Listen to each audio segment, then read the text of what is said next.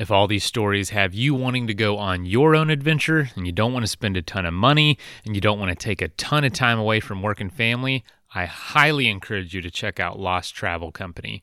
They do trips all over the country, everything from biking to rafting to kayaking, hiking, etc. And on each trip, there's an official start line and an official finish line, but getting between locations is totally up to you. However you want to do it, however you want to carry your gear, it's a total free-for-all in between. And it is a group trip, but they're very small groups. So you get to know people, but you can also easily practice social distancing. So a lot of the trips are still happening. And like I said, they're very affordable, very easy to get out and go do because they have figured out a lot of the logistics for you, but it still leaves so much room for adventure to happen. And with each trip, they give back 5% of the total trip as a donation to the area where the trip is happening. So if you'd like to find out more, go to lost.travel and use the code ADVENTURESPORTS for 10% off any of the trips listed. A lot of your listeners are going to have families and more, stable jobs that keep them to one place. But I think just wrapping your head around the idea of finding strategies to create more free time in your life can be a part of the vagabonding mindset. This is the Adventure Sports Podcast, where we hear stories of adventure from every corner of the planet. We interview all sorts of folks who are using their sport to explore the world around them and give you the inspiration you need to get out there and have some fun.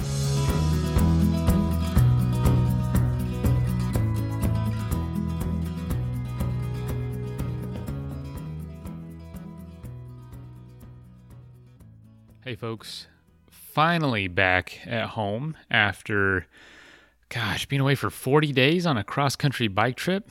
It was incredible. It was awesome. But one thing it was very hard to maintain any sort of consistency. And so posting to the show and having interviews ready was pretty challenging. And I didn't have the time to get them all ready before I left. So probably thought I'd have more time out there to do this show, but I didn't. So I missed a couple days, a couple episodes here and there, and had to do some revisited stuff. And it's still not there. I just got back. So we're going to be coming at you with new episodes starting Monday. And in the meantime, one of the things that the other coordinator and I, Nick Brown, shout out to Nick, you just did a fantastic job. We co-led this adventure together with Athletic Brewing. It was a coast-to-coast bike ride across the U.S., and it was from our brewery in Connecticut to our new brewery in San Diego. And again, it's for Athletic Brewing, non-alcoholic craft beer. And one of the things that Nick and I shared was this excitement around the book Vagabonding. And I told him, like, hey, I actually had the author of that, Rolf Potts, on the show a couple years ago. And so this is a shout out for Nick, as well as just a throwback to this episode. It was reading this book that I got as a gift from my buddy Paul that really kind of changed the trajectory of my life. And so being able to interview the author, Rolf Potts, was just a very cool experience about 2 years ago. So I just wanted to kind of tie it all in, reach back there, and bring it back up to the surface for y'all to hear. A very insightful conversation from a very interesting person. But I know my style has changed a lot in the last few years, so this is one of the very earliest interviews I ever did. So I hope you enjoy, hope you learn something, and look forward to getting some new ads up, some new interviews, and just kind of getting the show back in the swing of things after actually being able to go on an adventure, which was really refreshing, but I'm happy to be back. So here you go.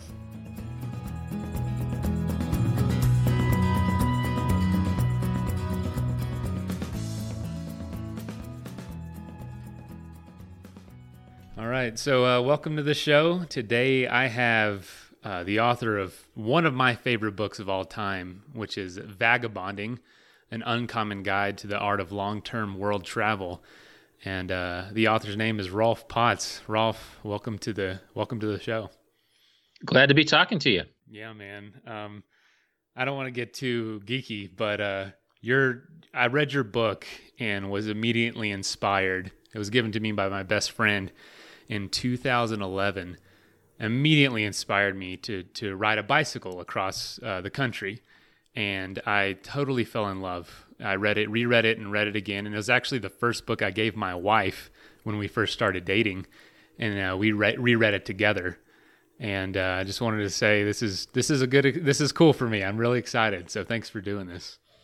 You bet. And actually, that's not the first time I've heard of like a sort of a vagabonding related romance. I've had other people who've shared the book on the road early on. So it's always fun to hear. Yeah, honestly, we still talk about it all the time, and she was really excited to hear that you're going to be on the show.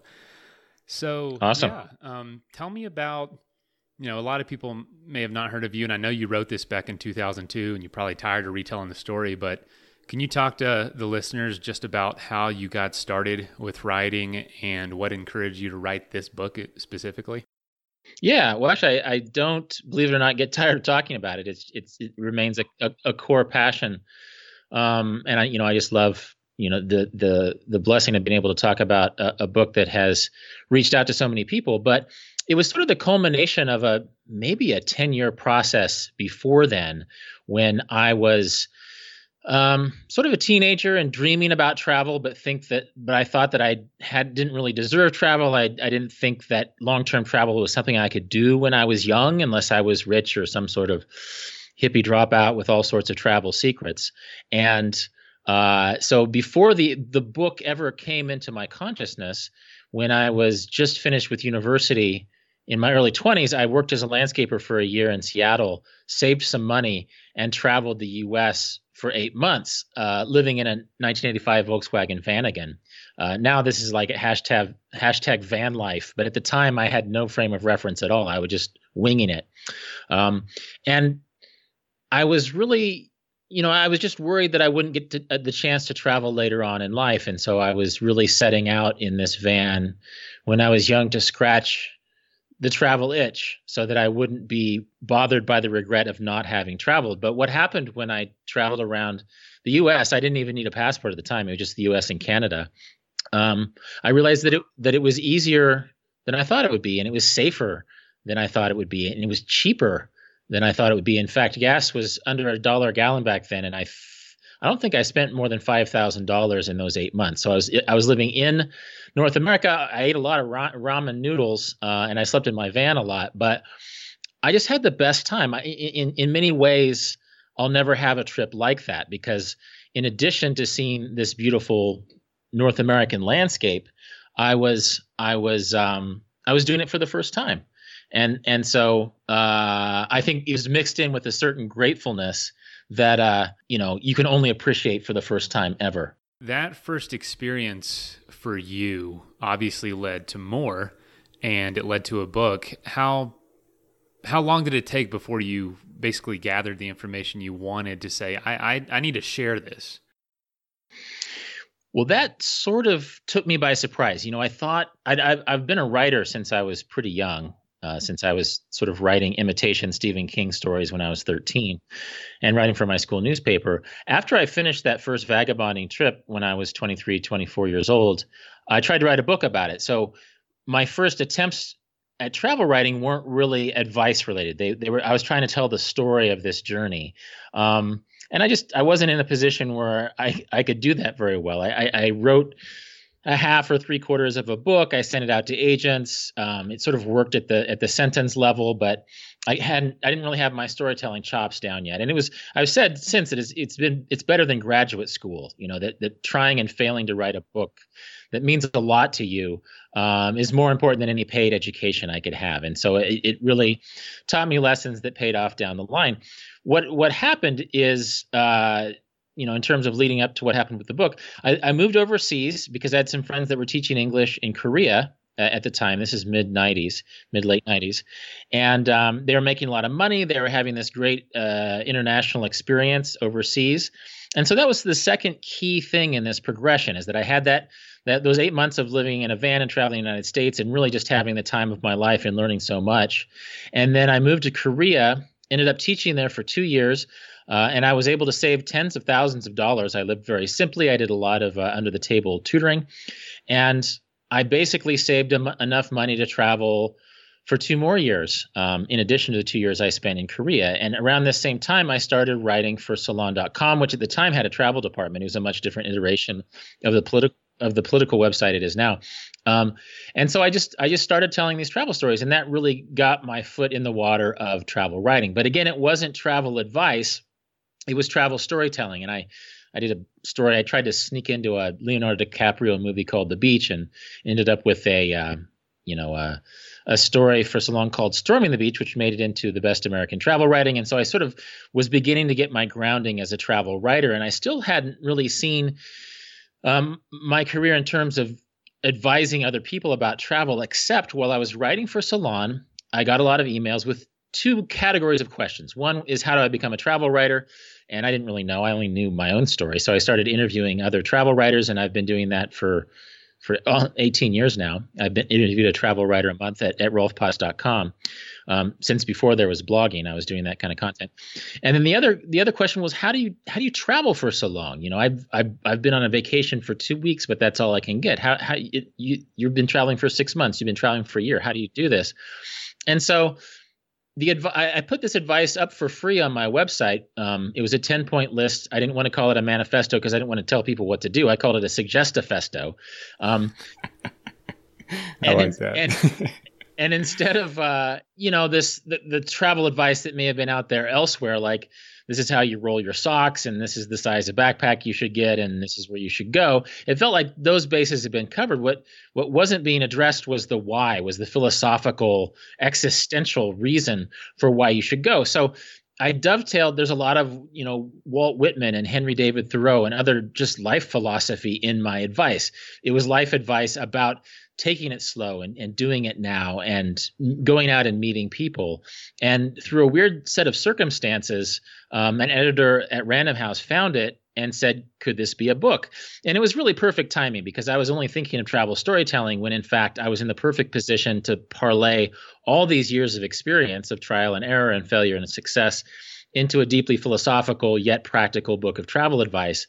And so when the editor emailed me, I said, sure. So I went back to Thailand. I rented a little room in a residence hotel and spent the next 8 months writing the book. So right when all of this was fresh and these experiences were new, and I was still feeling very grateful and sort of existentially excited about being able to take advantage of my time wealth, which, as you know, is sort of a core of the vagabonding philosophy. It's the idea that we're all born equally rich in time, and in a way, how we spend our time is more important than the possessions we collect or how we spend our money. And it doesn't take that much money to actually give yourself a lot of time to enjoy your life.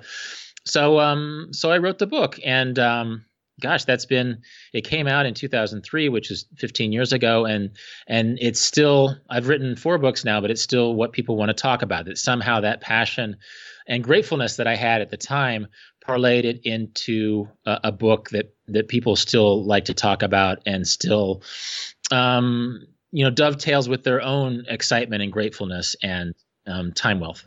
I think that's, and I don't mean to beat on the same drum as everyone else with bringing up that book again, but man, what it really opened up to me. I'm from a small town in Florida. I didn't do a ton of traveling, really not much at all, other than a couple family vacations. And that book just made me realize just how doable it all was. And so I went for it. And just like you suggested in the book, I became a janitor at a school, worked until midnight every night just to save up $600 for my first 2-month trip. That was traveling across the country. And then another one not right after, but the next summer that was 6 months.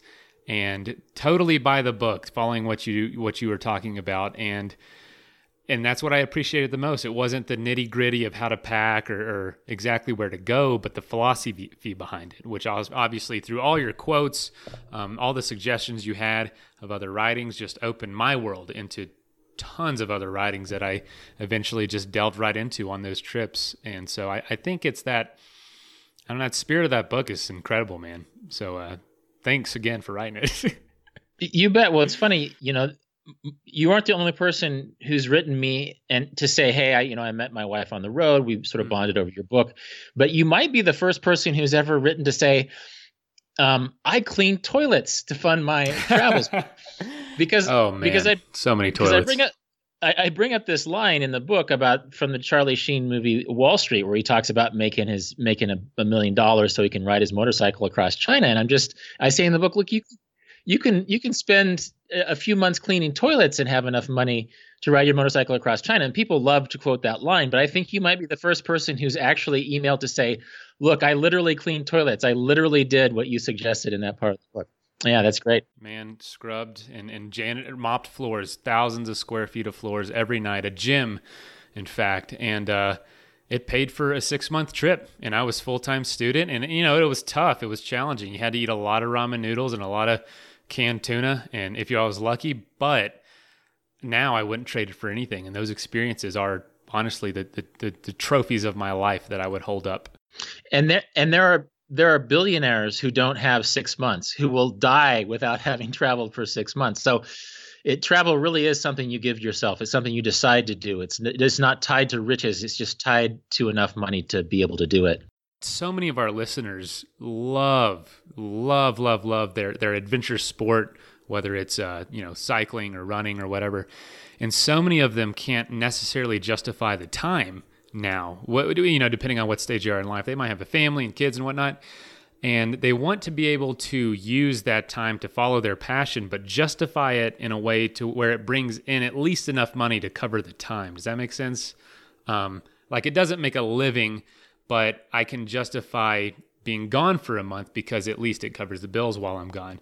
So we're really trying to reach out to folks who are making these side hustles that are focused around a passion seem so possible.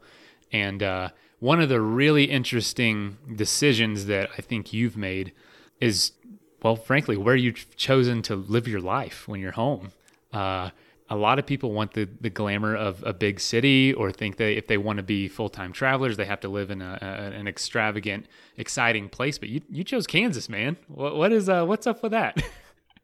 Yeah, well, I'm from Kansas. I grew up in Wichita, and in some ways, vagabonding was sort of a letter to my 17-year-old self. You can appreciate this being from a small town or a more provincial part of the country, where sometimes you feel in these out of the way places that you don't have permission to do this, that this is some more sophisticated task for someone from New York or Portland. And so I've really tried to downplay the idea that this is some elite or insider counterculture activity. It's just something that you decide to do. And I think one of the lessons that travel taught me when I was overseas is that I could base myself in a super cheap part of the world and get by for next to nothing compared to a major American city or a major world city for that matter. So I wrote Vagabonding in a Small Town in Thailand. My rent was maybe $150 a month. I was paying $1 a meal for some of the best Thai food I've had in my life. And I realized that even though my editors and a lot of my friends live in big hip cities like New York and San Francisco, or even Austin and Portland, that I could go back to a place like Kansas where my family lived. And one of the lessons I learned from travel is that people all over the world live close to their family. They pool their resources. So I live next door to my parents, who can keep an eye on my place when I'm gone, and I'm gone a lot. And my sister and her family are nearby, and I'm going to go see my nephew's cross country race in 2 days. And so I just realized how much happiness people find through family around the world. But then also, the cost of living, the overhead is so cheap in a place like Kansas.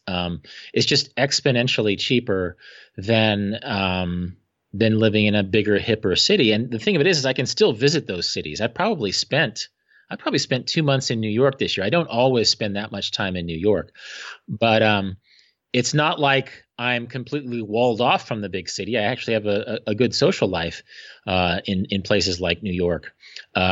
Or Los Angeles, where I'm going later this month. But I don't have to subscribe to just sort of the ritual expenses of living in a place like that. You can go out and have a delightful but somewhat modest meal with a few drinks, and you're $150 out. And that's a lot. Like I said, $150 was my rent when I was in Thailand. So I don't want to be a snob about this. I don't want to practice one downsmanship and say that everybody has to completely live in an ultra cheap way. But this is just one of many strategies I've had to make my life pay off in time. You know, that I live in rural north central Kansas. I don't live in Wichita where I grew up. I live about a mile and a half north. But it's beautiful here. It's peaceful. I have 30 acres to relax and stretch out in, and then I have the flexibility. I have the time to do interesting things, to winter in warm places, to spend time in New York, or London, or Southern Africa, or Hawaii, as I did last winter. So again, it's just that idea. And again, like a lot of your listeners are going to have families and more stable jobs that keep them to one place. But I think just wrapping your head around the idea of finding strategies to create more free time in your life can be a part of the vagabonding mindset. And even, I think there's a lot of sporty people who listen to this podcast. You can save up for a mountain biking trip in the Andes or in Tasmania. And then once you get there, then the mountain bike is just something that opens a window to 1,000 more things. And that's the great gift of travel, is that it doesn't just have to be about the activities you do. It doesn't have to be about, mountain biking a mountain on a different continent or kayaking a river on a different continent, but it's all the amazing things that happen to you along the way that make travel so memorable. And so I dedicate a chapter to adventure in vagabonding.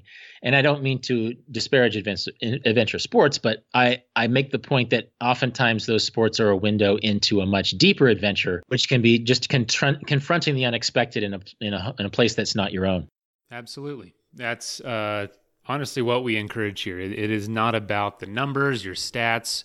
Your sport is basically your framework to build a life around, to build the ability to learn the lessons about the more important things in life. If you're obsessed with the sport and only the sport, something's wrong. I was just talking to a guy earlier today who uses, he goes for races. He wants to do races in the mountains because that's the best way he can justify the time and money to get out there, rather than just going to leisurely walk around and see it. And that's just his choice. And so it's the sport itself that gets him out there in the first place.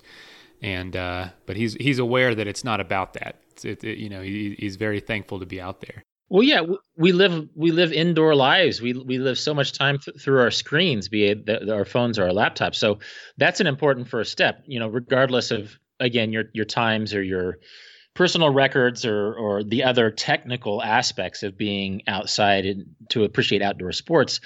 The most important part is the outdoor part, because it's simply something people don't do these days. And that's another thing, another gift of travel, just like it's a gift of outdoor sports, is that it takes you out of those routines where you're looking back at your screen all the time. It throws you into unpredictability, where you confront your isolation and your possible loneliness and your boredom, and you get your bearings in a way.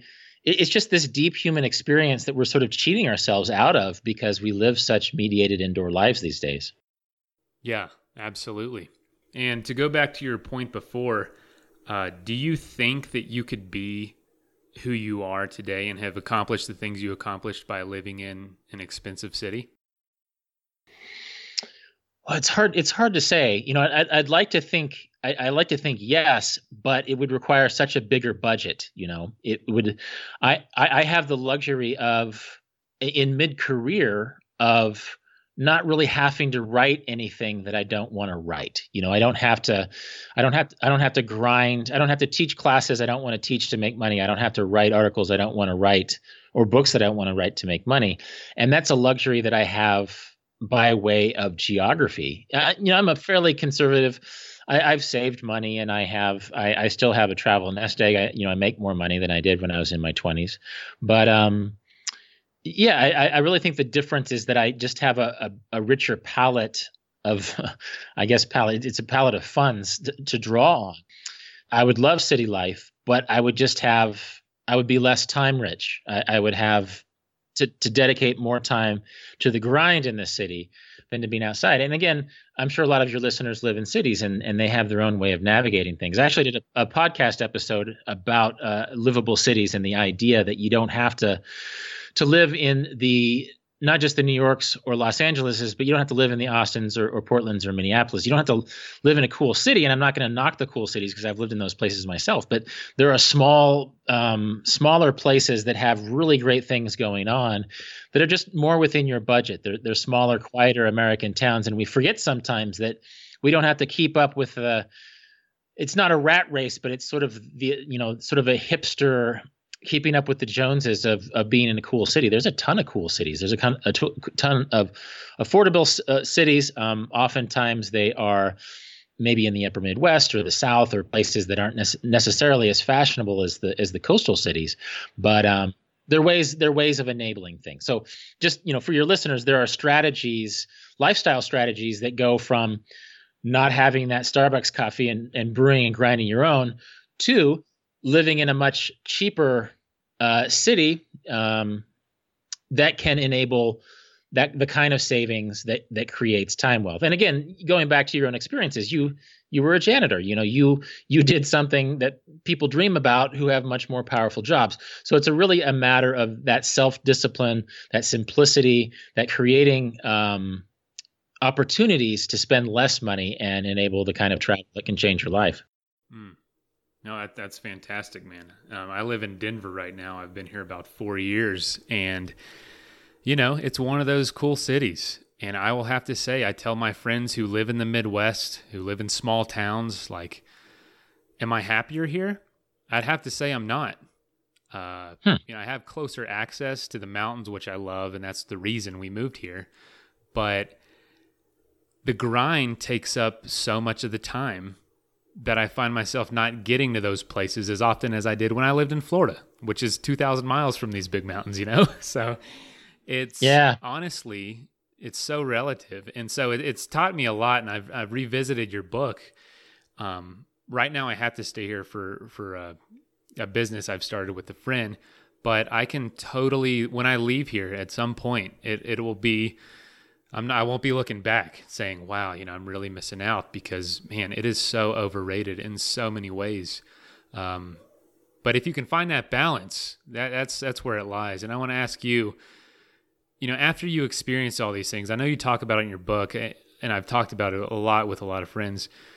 When you come back to Kansas, is it difficult with the experiences, this crazy experiences that you have all over the world? And I know you spend time in Paris every year. Is it hard to connect with the locals, or are you kind of past that as you get older? Connecting the locals in Kansas or elsewhere? Yeah, just connecting with people that might not understand just what kind of experience you just had. I knew that for me. I live in a small town. When I came back from my first bike trip, it was extremely hard and I was young. I was 20. It was extremely hard for me to connect with family again. Just like, you don't understand what I just saw. Like, I chased by bears and elk and saw the entire country, saw Alaska, and just felt very disconnected when everyone wanted to talk about, maybe what they did over the weekend.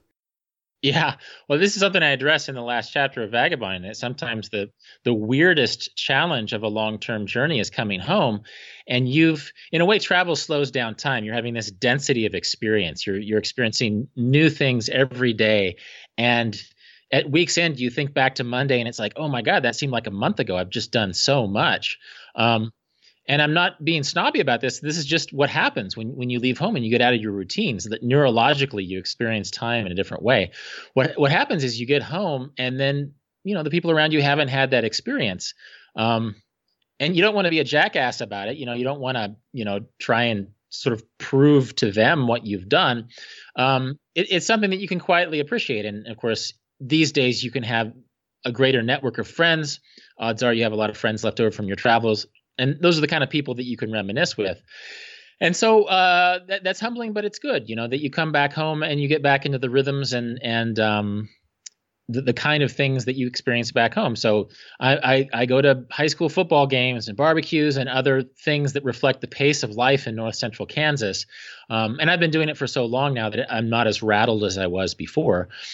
But it's not about me being a missionary of my own life and preaching to the people around me, but just sort of doing as I was when I was a traveler, I guess, and just sort of listening and watching and taking part in activities that are nearby. Admittedly, when I'm in Kansas, I'm a little bit more of an isolated person. I like just sort of getting back and lifting weights in my barn and going for runs and reading some books. And so I'm not necessarily a social butterfly when I'm back here. Is it lonely?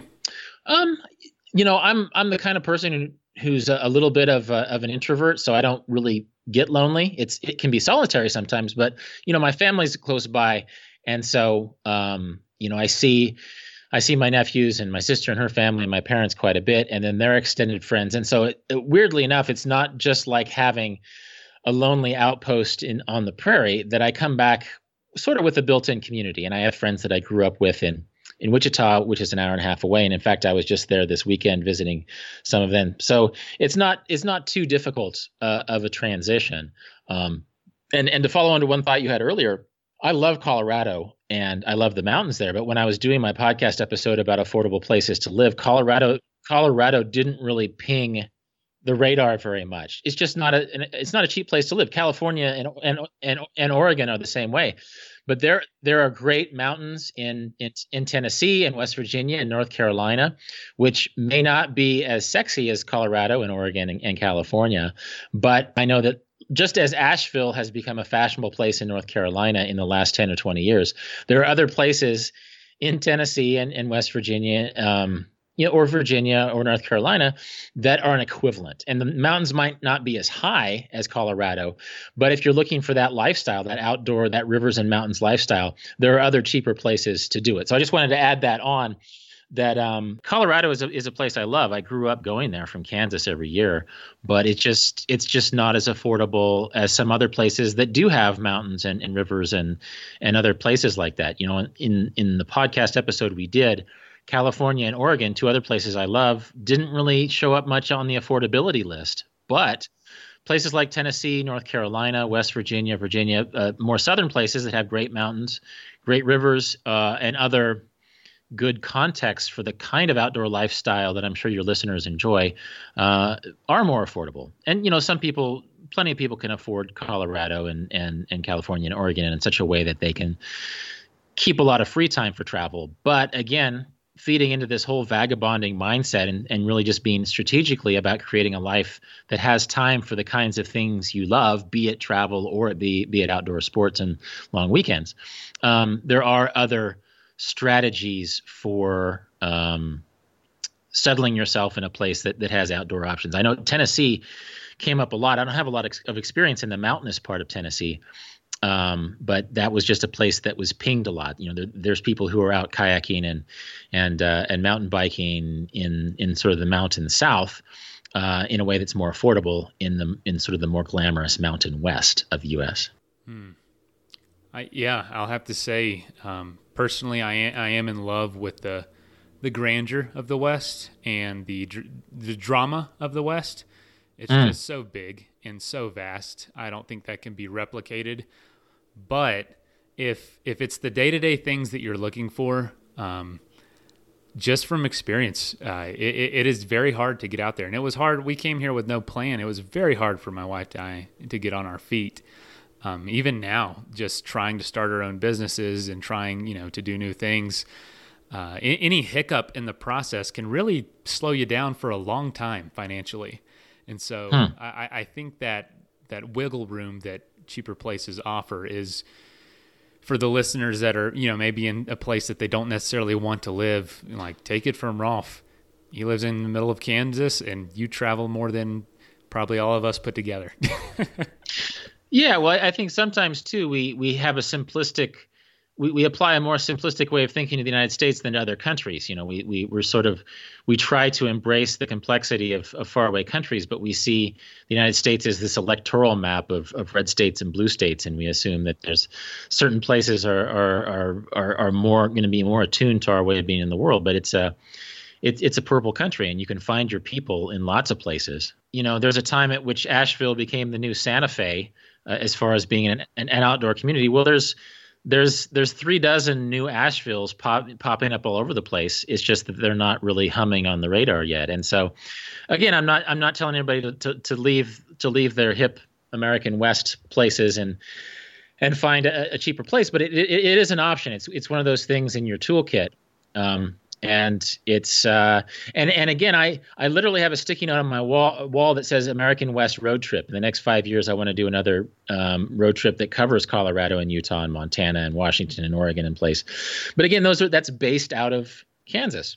That I'm going to be saving my money in Kansas so that I can spend 4 months driving through the American West and really enjoying it, not as a weekend warrior type trip, but as a place where I'm once again traveling and having adventures every day, all day, like I have enjoyed before. So again, it's being strategic and really figuring out what you love to do and how you spend your time and making sure that you are making life choices that can pay off in free time to enjoy this sort of thing. Awesome. And so you pay for this mostly through writing, I would assume? Yeah, through writing and through teaching and through public speaking.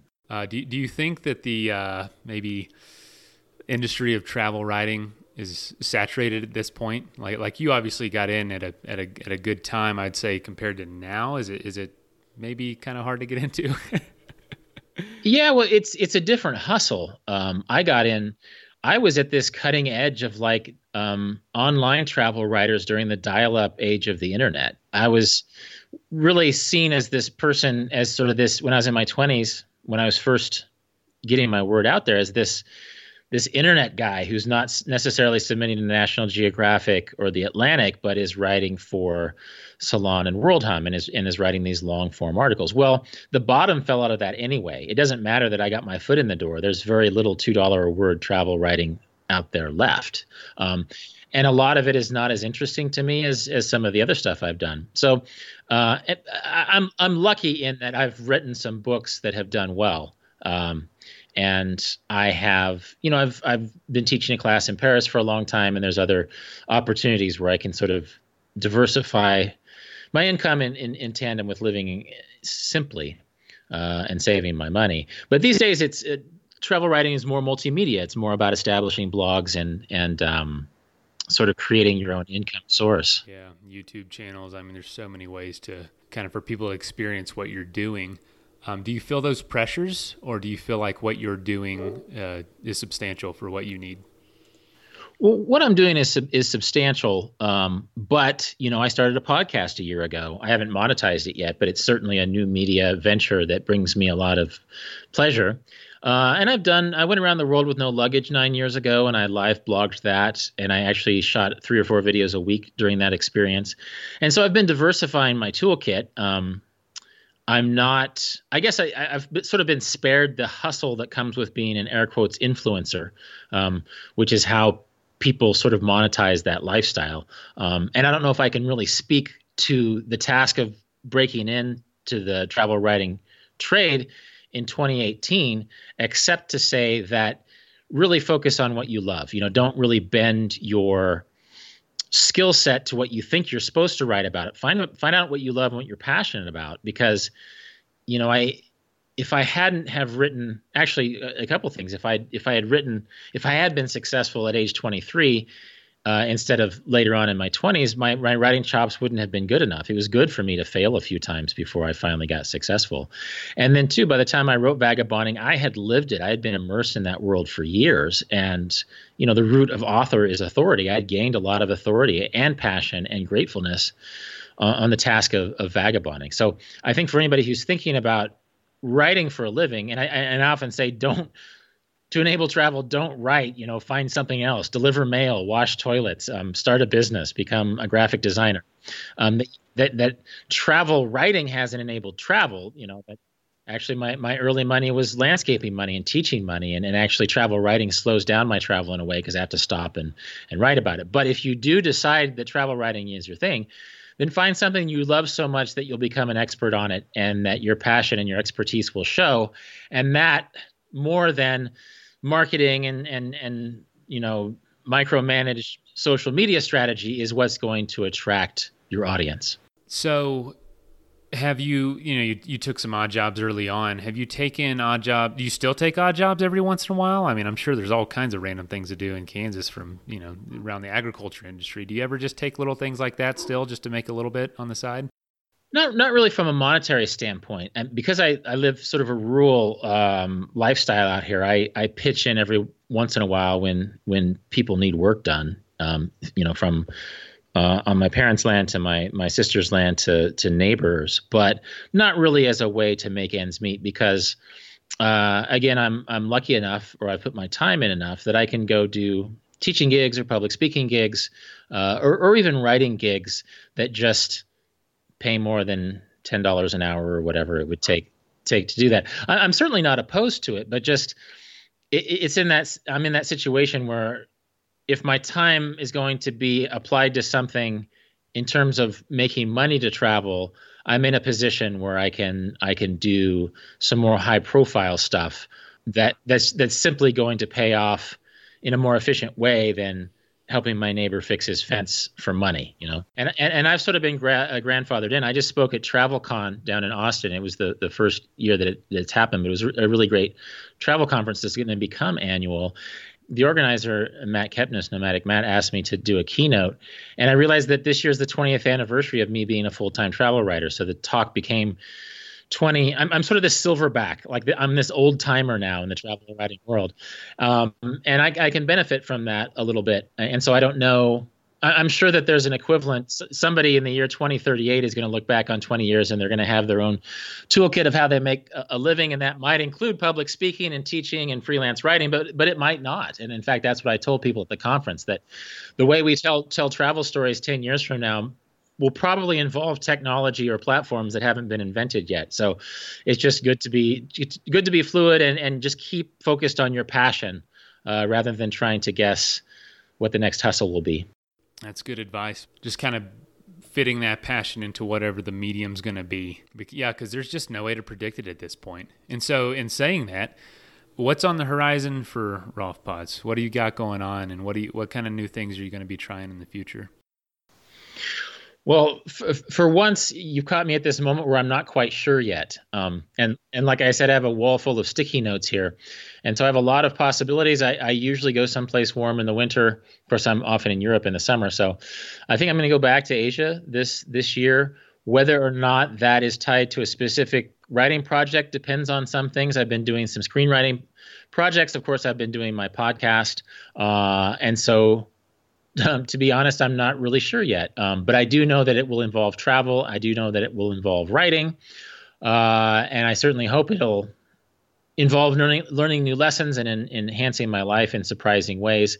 But to say I'm going to be doing X in the next 6 months, I actually have no idea, which is kind of exciting, but kind of unsettling. So that's one of the things while I'm home here in Kansas for the next few weeks. It's something that I'll be sort of considering. And it's a blessing, really, to be able to decide how I'm going to spend my time out of a pool of choices. But I need to pick one. And, of course, it needs to be able to make me some money. It needs to be something that I enjoy. But I have no idea. But next spring, for sure, I'll be busy doing it. I just don't know what it is yet. Awesome, man. No, that is a cool place to be in. It's a fortunate place to be in. Definitely. And so, you released a book earlier this year? Is that correct?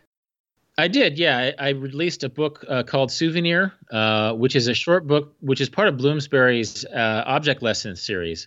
And each book in the series sort of looks into a sort of a personal and cultural history of different objects. I mean, there's a book about socks, and there's a book about portable radios, and there's a book about rust. And as a travel guy, I've been interacting with and taking notes on souvenirs forever. And in fact, I started collecting souvenirs when I was a little kid. I think it's just sort of a natural thing that we do. So I explored that sort of psychologically, but also culturally and anthropologically and memoiristically.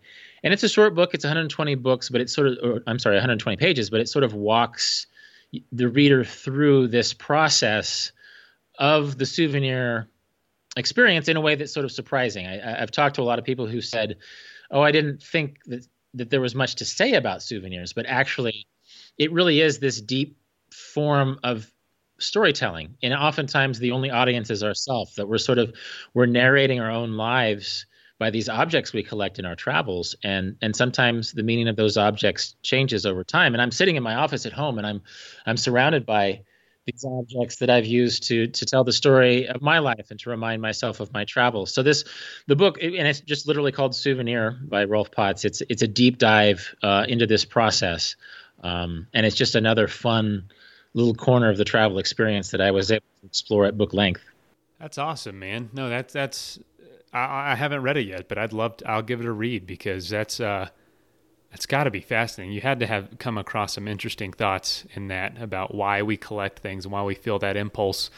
I mean, we were just in the Seattle area this weekend at Olympic National Park, and I just felt the so strongly to pick up a piece of driftwood and take it with me. I'm just like, I've got to take this, and I didn't know why, but it was that's funny. I just went through that.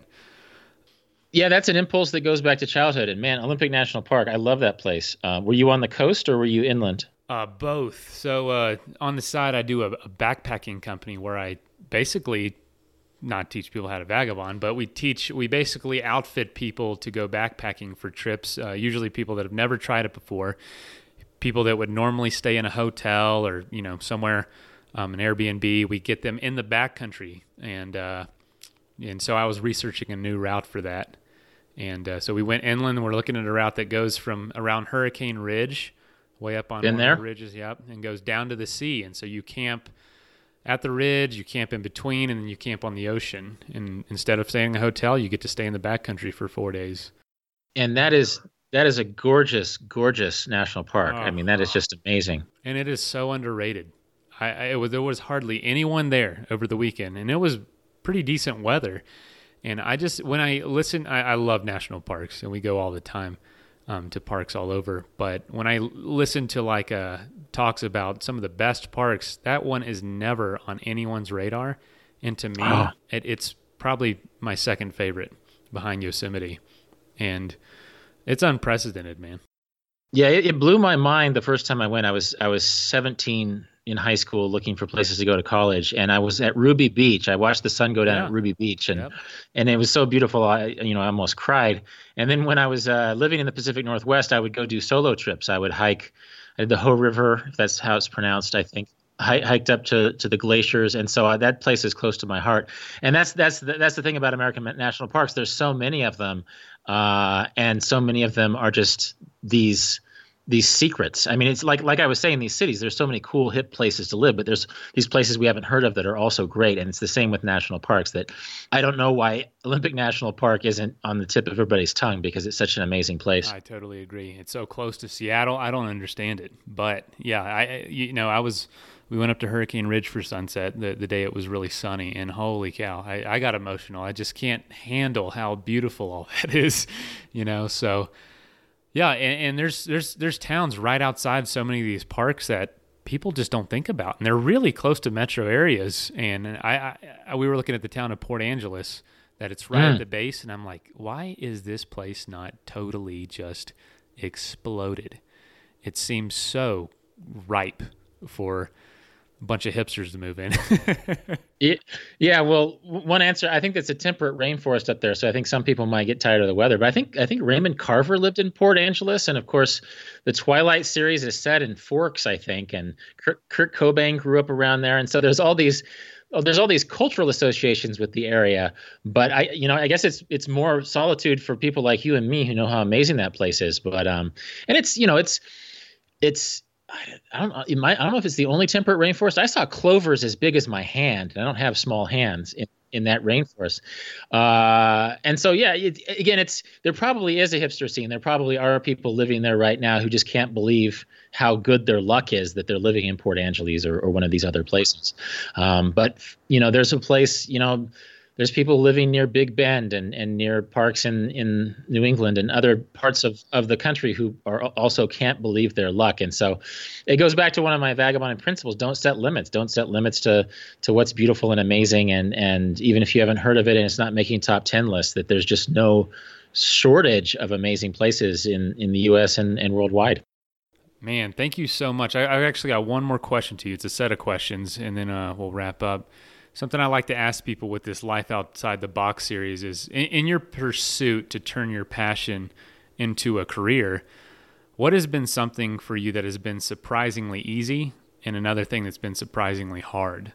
I think just the basic 2 + 2 = 4 of long-term travel has been the easy part. That there's been very few stages in my travel career where it isn't just a lot simpler than I thought. I went around the world with no luggage and a cameraman to sort of prove this point about travel minimalism. And one problem in telling the story from the road was how easy it was after 1 week. Like I sort of got used to having no bags and keeping an extra pair of socks and underwear in my pockets. And pretty soon the narrative wasn't about the challenge of no baggage, because that wasn't a challenge anymore. The narrative just sort of became about the places I was traveling in. And that's sort of an echo of everything that happened before, is that everywhere I've gone, after a week or two, I just get used to it. And humans are adaptable. And if you're open to the sorts of simple challenges that are presented by travel, it's just simple problem solving. So that was the easy part, is that just travel has always been easier and cheaper and safer than I assumed it would be. And then the more difficult part, I guess it's just the ongoing change of making a life of it, is that I just can't settle into one way of being. It's an outside of the box lifestyle that my community. I'm close to my family, but I don't really have a home community necessarily that I see all the time. The technologies and opportunities of the travel writing world keep changing, and so it keeps me on my toes. I can't get complacent, and I guess that's a good way to be. But at the same time, there's always a little bit of hustle involved, lifestyle wise, just as far as maintaining my sense of community, and then making a living amid all the changes of this world. Yeah, well, I guess that's a better alternative than becoming really complacent and having to fight against that. Yeah, I'm sure there's an overweight, depressed, couch-sitting version of myself that I don't need to communicate. That's funny. Well, man, I really appreciate you being on here. You were definitely on my short list of people I wanted to get in contact with as soon as I started hosting this show. So, thanks again for making this happen and taking the time. Yeah, you bet, and good luck in the ongoing journey. First of all, thank you so much for listening. It means the world to us that you choose to listen to this show. If you'd like to help us further, you can leave a review on iTunes, share us with your friends, your family. It goes a long way to growing the show. You can also support us financially through patreon.com/adventuresportspodcast. Link is in the show notes. And also, if you have an idea of who could be a good guest for the show, we're always looking for people to tell their story about the outdoors or adventure. So if you know someone, please reach out. Email us at info@adventuresportspodcast.com. And until then, get out there and have some fun.